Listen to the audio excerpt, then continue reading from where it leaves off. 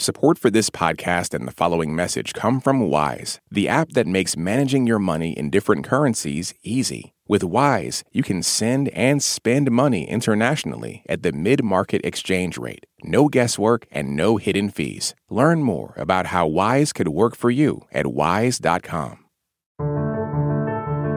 Ukraine's allies finally agreed to send tanks. What will that mean on the battlefield? This is the State of Ukraine from NPR News. In coordinated announcements on Wednesday, Germany and the U.S. promised they would include long-requested tanks to the military aid they send Ukraine. The next morning, Russia attacked Ukraine with missiles and warplanes, damaging infrastructure and killing at least one person.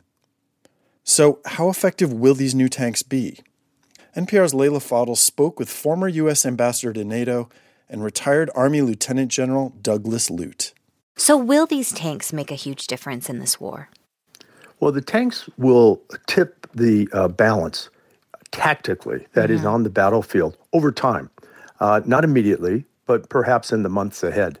But what they really do, the contribution of the American tanks, those 30 American tanks unlock the contributions of Germany, Poland, and other NATO allies. So in a way, the 30 tanks are a down payment for much bigger contributions by others. So it gives cover for Poland and Germany and others to provide the military aid that they're providing. It does just that.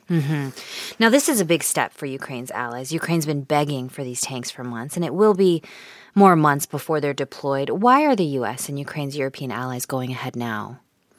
Well, I think several things. First of all, the Ukrainians have proven themselves on the battlefield over the last year, capable of pressing back against the Russians, not only defending their territory, but actually recovering ground occupied by the Russians.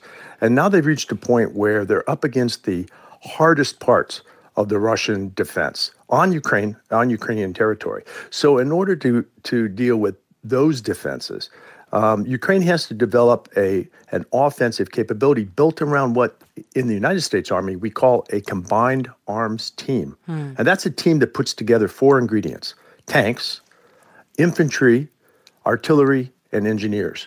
And so the tanks are a key element of this team. Are they worth, though, the possible Russian reaction? Already this morning, we see these attacks in response, possibly.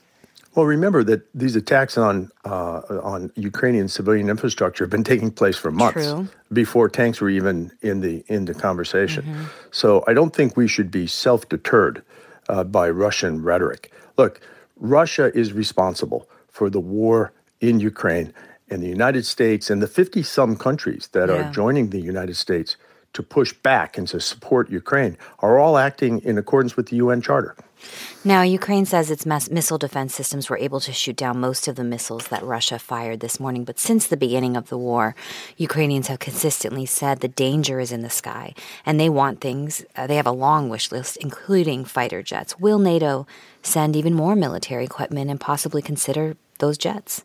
Well, I think providing tanks is the next logical step. Tanks were at the top of the Ukrainian request list, but just below tanks are fighter aircraft. And I suspect the conversations are going on now inside the United States government, but also among NATO allies about taking the next step, which could well involve high-performance aircraft. Now, we spoke about this a little bit, but Moscow warned that sending these tanks is, quote, extremely dangerous. What do you take that to mean? Well, they're intended, of course, to be dangerous to the Russian occupiers. But I don't think that there's a rhetoric that we should abide by here. Russia has repeatedly threatened escalation and has been unable or unwilling to do so. The reality is they still occupy sovereign Ukrainian territory. Ambassador Douglas Lute, thank you so much for your time. Thank you.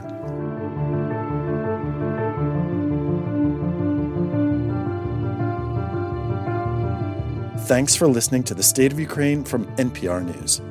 Please come back to this feed to learn more about the war and its impacts around the world. This message comes from NPR sponsor Betterment.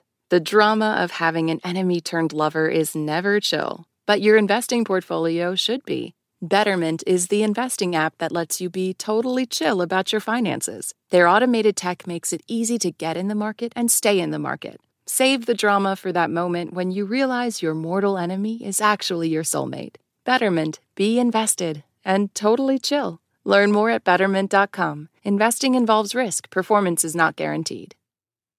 Support for NPR and the following message come from Saatva. Saatva luxury mattresses are every bit as elegant as the most expensive brands, but because they're sold online, they're about half the price. Visit SAATVA.com/NPR and save an additional $200.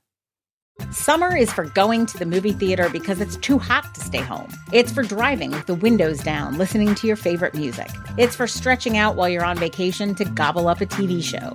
For a guide to some of the TV, movies, and music we are most excited about this summer, listen to the Pop Culture Happy Hour podcast from NPR.